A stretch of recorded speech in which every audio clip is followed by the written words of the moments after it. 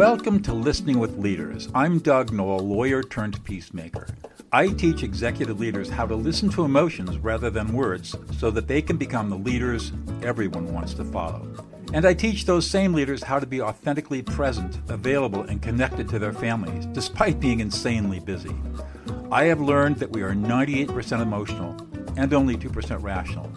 Learning how to listen to emotions is, in my experience, the foundational skill of life. Stick around to the end of the show, and I'll reveal how you can be our next guest in 15 to 20 minutes. So let's get started.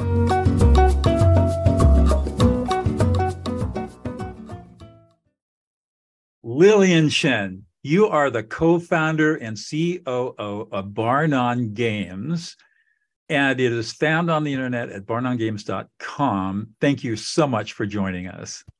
Absolutely, Doug. Thank you for having me here. So, Bar None Games is all about team building for remote and hybrid workers. Tell us about the company and how you got started it and what it does.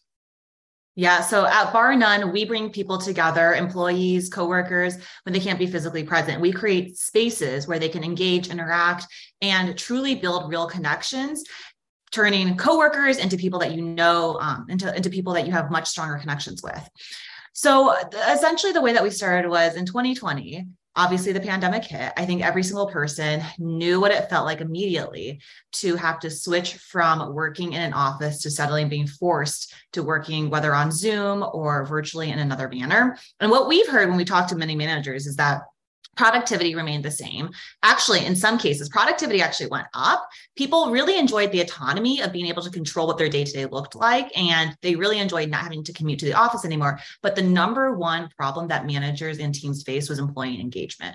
And so it was, you're missing out on the casual water cooler conversation. You're missing out on what did your coworker do this weekend, when every single meeting that you have is planned on your calendar with an agenda that's work focused. And you really lose a lot of the humanity of what it feels like to be in an in-office environment with a coworker.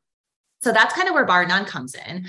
We have 5 different event formats that are all focused on bringing people together in a virtual space and creating opportunities for them to actually interact in a casual manner where you're not being forced to have to make casual small talk because we're giving you a lot of content to engage with, and you're forced to collaborate in order to participate on our events. And so you're actually forming these real connections with your coworkers and truly bonding.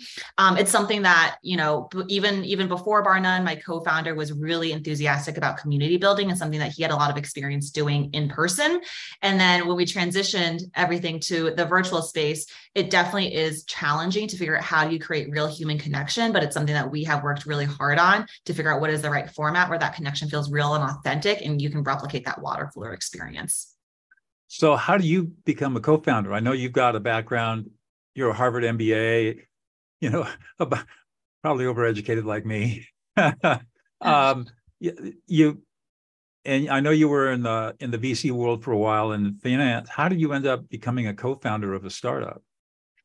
So I actually met my co-founder at my Harvard MBA program. So funny you mentioned that. And the reason that Bar None came to even exist is because we were HBS class of 2019. Our one-year reunion, as you can imagine, was May of 2020, which suddenly went virtual. And so it was honestly a make lemonade out of lemon situation where this in-person event where you were forced, not forced, but you were, trying to reconnect with people and reunite with people suddenly went virtual. So my co-founder was president of his section, which is essentially a group of 90 people in our class. And he was the one who was in charge of how do you actually bring people together. He came up with this virtual format of a team-based trivia event that really worked well to make people interact, engage with each other, and also people were able to spend time in smaller group settings as well as the big, larger group so that different personalities were able to feel comfortable speaking out in different settings. It's a format that worked so well that people started coming to him and saying, hey, can you come and do this for my team? And I'll actually pay you for this. So it began extremely organically. And for me, I got brought into the picture actually a few months later when he decided that this was something where it had legs and it could really become a business of its own. It was beyond just, a side hustle. So I came in after working at a venture fund where I worked on launching companies from 0 to 1. I was really excited to build something of my own and truly take ownership of a company. And it worked out. The two of us were friends in business school, and there was this opportunity, and it's been history since there. Wow. Well, you're COO, so you're in charge of operations. What's the thing that you enjoy most about your role in the company? I mean, our company is really a people business. So every single event that we do is live hosted, which means that you're not just hopping on an event and engaging in software tools.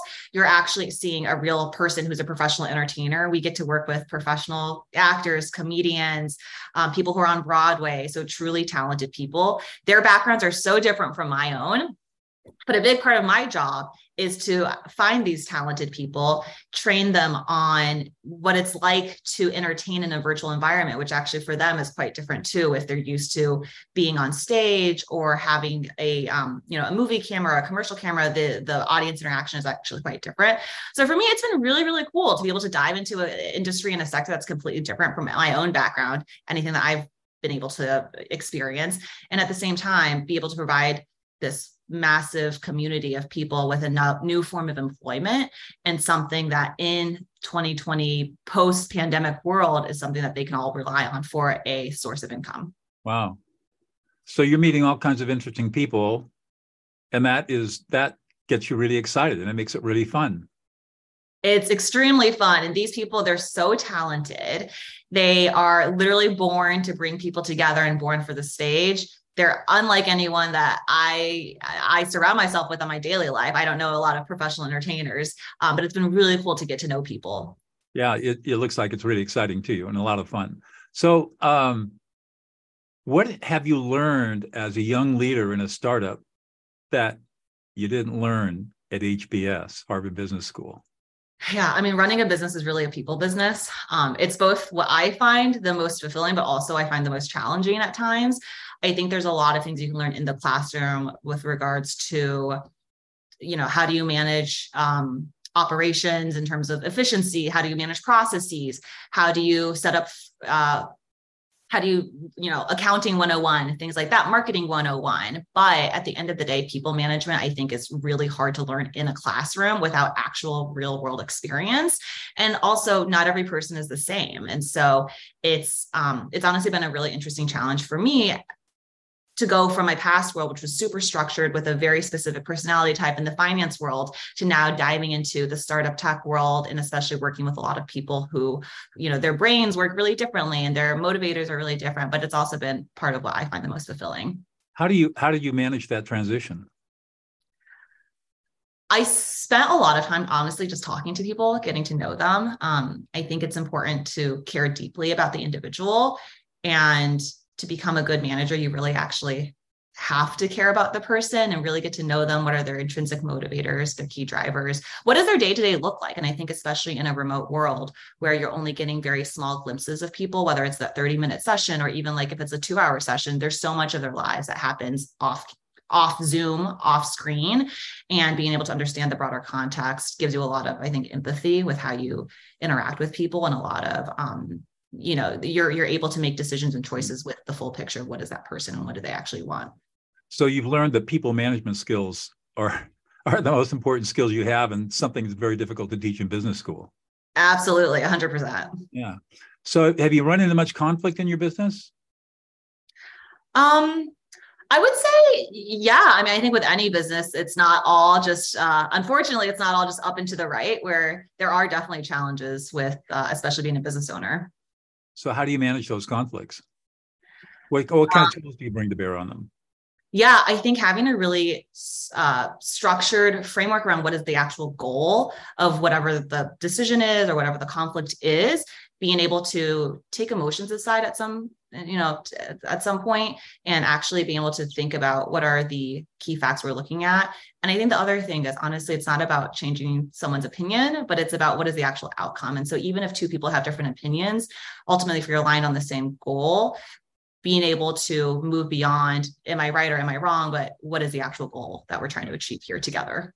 Getting people aligned. And when they're aligned, even if they disagree with the mode, they can go with the outcome. Absolutely. So what would you tell a young woman today if that woman was interested in pursuing your career path? What would you tell them? How would you tell them to go about doing that?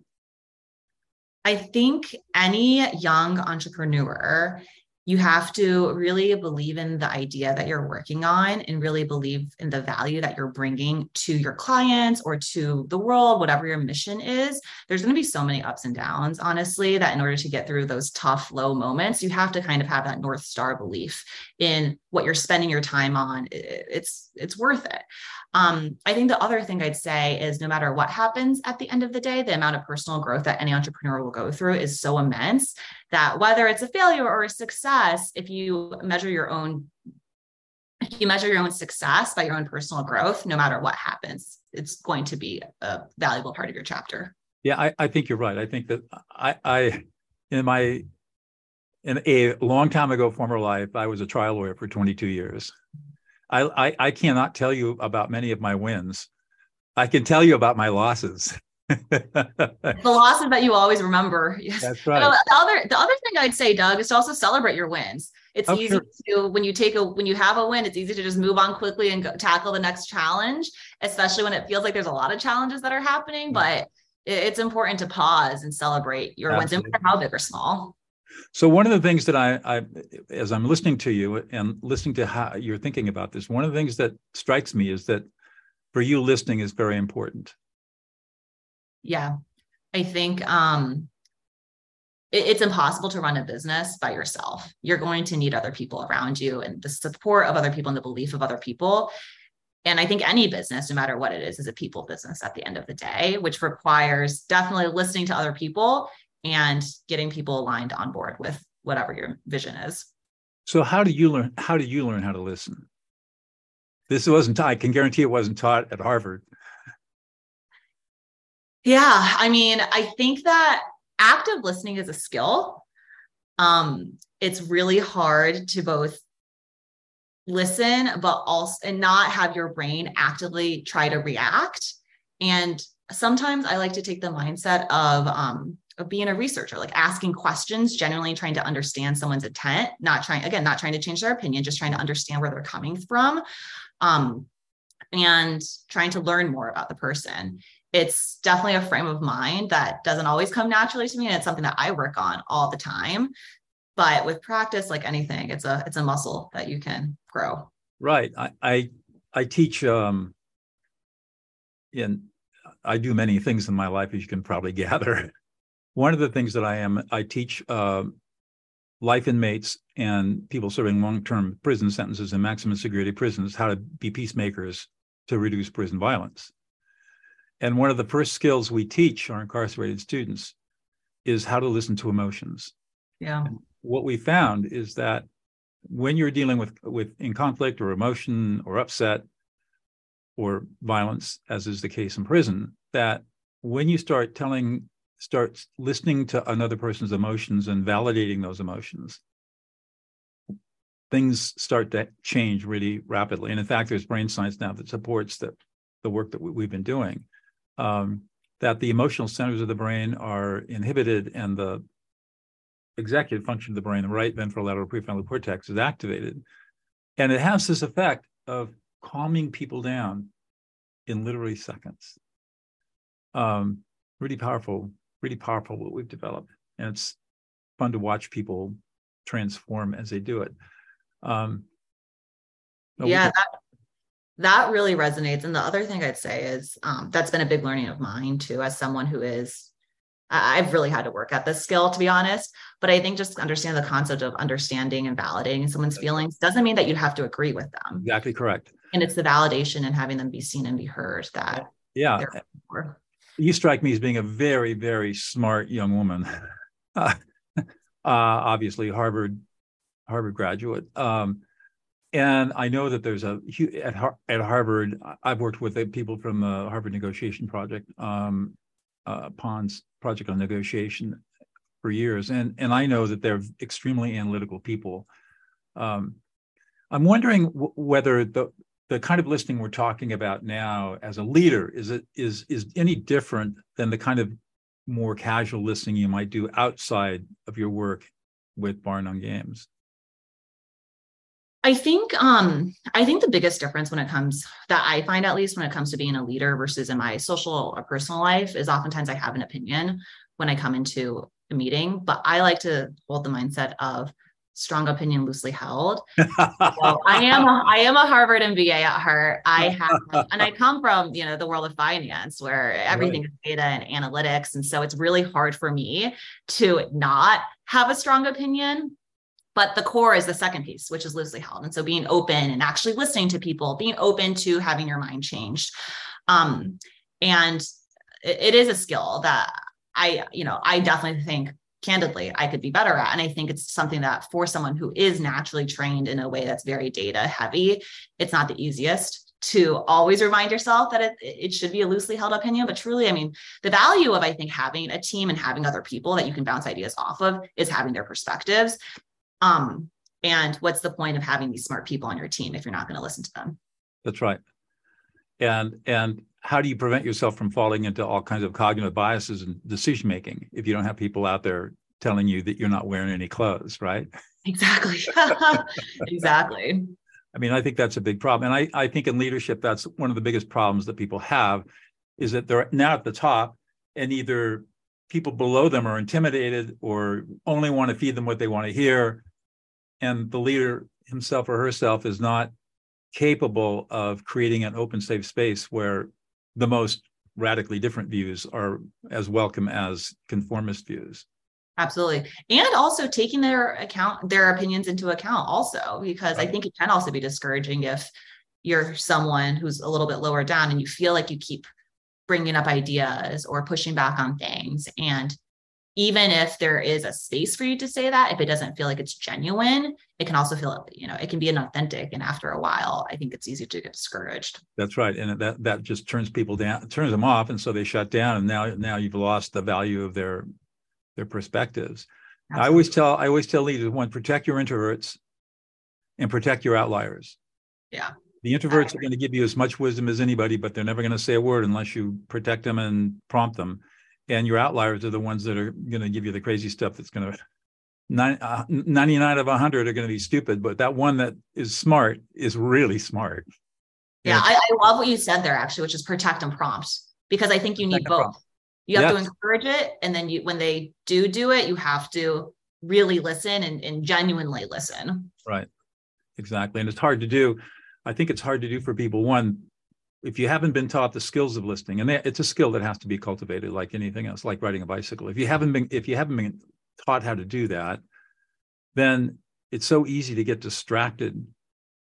One of the things that happens when we're talking with each other is that somebody will say something and that will create an emotional trigger in me. And all of a sudden now that emotional trigger has upset my flow of thought. And now I'm distracted and thinking about what I'm thinking about. What am I going to say next? And I'm really not paying attention anymore.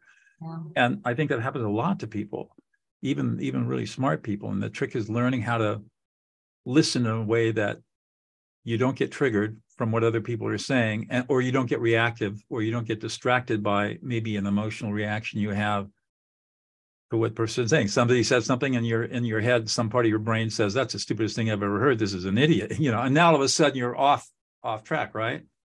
Yeah. I mean, that resonates so much, Doug. And I think it's really hard to take yourself out of that place mentally, to be in a place where you can almost listen at a distance and not feel immediately defensive or immediately reactive, and be able to almost like listen from a third party perspective, where you're able to like judge the words for what it is without your own emotional triggers in your head. I think the secret, like I said, I think the secret is learning how to read the emotions of others. And when you do that, at least in my experience, I'm so focused on what another person's emotional experience is that it just kind of occludes everything else. And the beauty of that I've learned is that when I pay attention to your emotions, I'll remember everything you said, even though I'm ignoring your words, because all learning is associated with emotion. Yeah. And so it's really interesting. So where is Bar None Games going? Is it got an exit strategy? Is it going to just get big and keep going, or what's going to happen? What's the plan? Yeah, I mean, we are here. We believe the future of work is remote and hybrid. And I think the space itself is definitely changing and shifting. It's a really exciting space to be in. More and more companies that we're seeing get launched are distributed first. It's just way easier to hire talent when you aren't limited by the bounds of your own city that you're headquartered in. And people, honestly, employees are asking for it. People, whether it's during the pandemic or otherwise, they've moved perhaps to other cities. And I think one thing that I read recently is it's not about the future of work, it's about the future of life, where people are almost evaluating their lives in a different way, where I would rather be close to the mountains or close to my loved ones, wherever it is. And why does my job have to dictate where I physically am? And so it's really exciting. I love working with all the different teams that we get to work with across a bunch of different Fortune 500s, as well as startups, and seeing the transformation that's been taking place there. And the number one thing that we keep hearing people say is employee engagement, employee morale. That's the one thing that it's really hard for managers to actually figure out on their own. And it's exciting for us to be the ones to be able to step in and help with that. Pretty cool. I mean, and your point about remote work is here to stay. In my profession, one of my many professions is a professional mediator. Our work has completely changed in the last 3 years. We would have very expensive offices in central cities. Lawyers and clients would come to us. All gone. I don't know of any of my colleagues around the world who aren't working out of their homes now and have gotten rid of the overhead and the expense. Yeah, literal dollars, but also hours. And what's the most valuable thing in life is time. And what's interesting in the mediation and even in the arbitrational work is that it's faster. Yeah, it's more efficient. Yeah, because it's nobody easier has to coordinate with people because you don't have to coordinate logistics of getting something. You don't have to coordinate logistics, and lawyers seem to be much more focused. Their clients seem to be much more focused, and we find that the mediation process seems to go a lot better. And I haven't noticed any loss of ability to listen to people emotionally on Zoom. Yeah. The video process is actually more conducive to listening because I'm just looking at you, Lilian. Yeah, no distractions. Focused on anybody else. There are no other distractions, and I can see your face and watch what you're doing and listen to what you're saying, and really understand where you're coming from. So I think this is really powerful. But I agree. If you've got a team of people together and they're all in different physical locations, I mean, we are social animals, and the work that you and your teams are doing to bring people together, even virtually, I think is really powerful. Right. And I think some of it is also, there's the actual execution piece of work, but then there's also the creative collaboration. And that creative collaboration is really difficult to do when everyone is 100% remote all the time. And you need those moments of more casual interactions in order for just casual knowledge share to happen, so that not everything is 100% scheduled out, 100%, bulleted in an agenda item. So as I'm listening to this, it sounds like some of the things that you do, it's not just team building exercises, but it's ways of getting people to interact in different ways virtually that gets them thinking together, collaborating together, problem solving together in ways that would not work in a formal, structured, agendized meetings. Yeah, I mean, every single one of our events focuses on collaboration, interaction, and at the core of what we do, it's a games company, but really at the core of what we do is encouraging people to have these opportunities where they're really collaborating together and learning those skills of working together. As a startup, do you have many employees in your company? It sounds like you're a pretty tight team. We have 5 people who are full-time at headquarters, and then we have a team of 70 contractors who are the live faces on the screen that facilitate the events. These are your facilitators and actors and people like that you bring in? Exactly. Okay. And how do you decide who to bring in on what kind of assignment or contract? We go through a pretty thorough vetting process, actually. Some of it has to do with your actual charisma, the energy that you can bring to the table. And then some of it has to do with logistical know-how. I mean, all of our events, we have a back-end system that we teach and train to all of our hosts, but for a host to be comfortable with, working some of these tools is helpful for them to have some sort of knowledge ahead of time. And the other thing is just their availability and how it aligns with when most of our events are. So if a client contacts you, it'll typically be could be HR, it could be somebody higher up in the organization. They're saying, we need to do something to engage our employees. What can you do for us? You get that kind of open-ended question, right? And then you do your dog and pony show and explain it all to them, and then you start narrowing down what kind of process would work for them. Exactly. There's usually a few specific use cases that people come to us for. General team building is definitely one of them. Employee onboarding is another one. Sometimes in the case of mergers and acquisitions where you might have a mass amount of employees that are being introduced to each other for the first time, or if it's, for example, a summer class of interns where you need some sort of way for a large group of people to break the ice effectively. We also do a lot of events in the diversity and inclusion space. We're a minority-owned company, and we have a lot of events that are focused around both education, but also fun in specific D&I areas. So we work with a lot of corporate ERGs to help them bring their group together in a new creative format. Wow. I hadn't even thought about the M&A world, but you're right. If you're bringing two companies together, there's a clash of cultures there, isn't there? Yeah. And it's clash of culture. It's so many people that are being introduced at once. It's really hard to do that. And if you're physically located in two different places, whether you're in person or remote, it's really hard for people to really have that casual time. Sounds like you've been successful at it though. Yeah. We've been working hard over here, but it's been a good ride so far. Who does the creative thinking about what kinds of exercises or problems you can put people through? How does that all come about? We have a pretty thorough product development process. My co-founder, Spencer, he's the one who is a lot of the creative brain behind it. But we do a lot of testing. We do a lot of demo testing with different people, figure out what's actually fun. And, not every activity that we think is fun may necessarily resonate with the broader audience. And so we do a lot of testing. And then he comes up with a lot of the actual content that goes into the event. Huh, interesting. Well, it sounds like it's a really creative, exciting, fun place for you to be right now. It is definitely. One more question, then we'll wrap it up. Tell me one thing about yourself that no one would know about unless you revealed it. Oh, this is a good question. That's actually a great icebreaker question. We should add it to our list of icebreaker questions. You have my permission to steal it from me. All right, perfect. I think one thing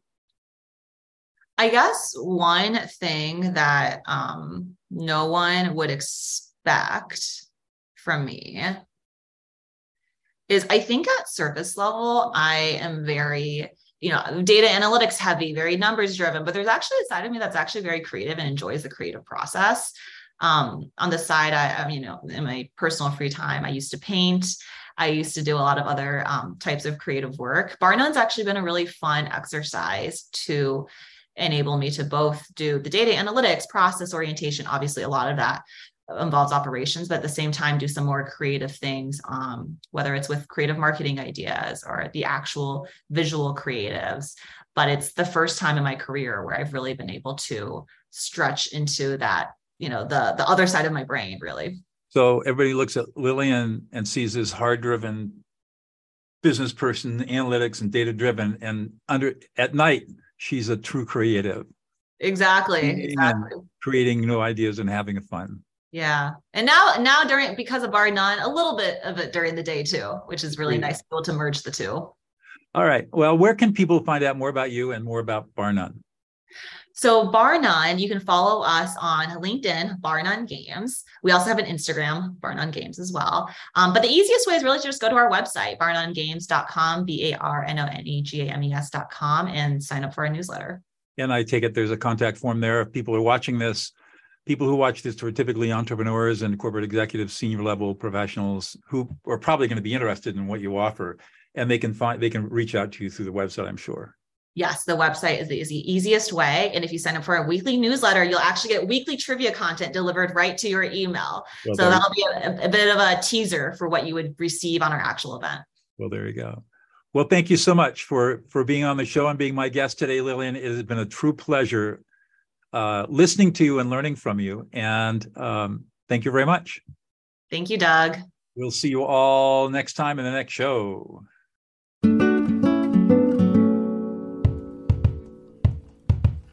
Doug Knoll here. Thank you so much for listening to Listening with Leaders. If you are a successful executive leader who would like to be on this program, please visit podcast.dougnoll.com/podcast. If you got something out of this interview, would you please share this episode on social media? Just do a quick screenshot with your phone and text it to a friend or post it on the socials. If you know someone that would be a great guest, tag them on the social media to let them know about the show and include the hashtag Listening with Leaders. I love seeing your posts and guest suggestions. We are regularly putting out new episodes and content. To make sure you don't miss any episodes, go ahead and subscribe. Your thumbs up, ratings, and reviews go a long way to help promote the show and mean a lot to me and my team. Want to know more? Go to my website, dougnoll.com, or follow me on LinkedIn, Facebook, and Instagram. That's at Douglas E. Knoll. Thanks for listening, and we'll see you on the next show.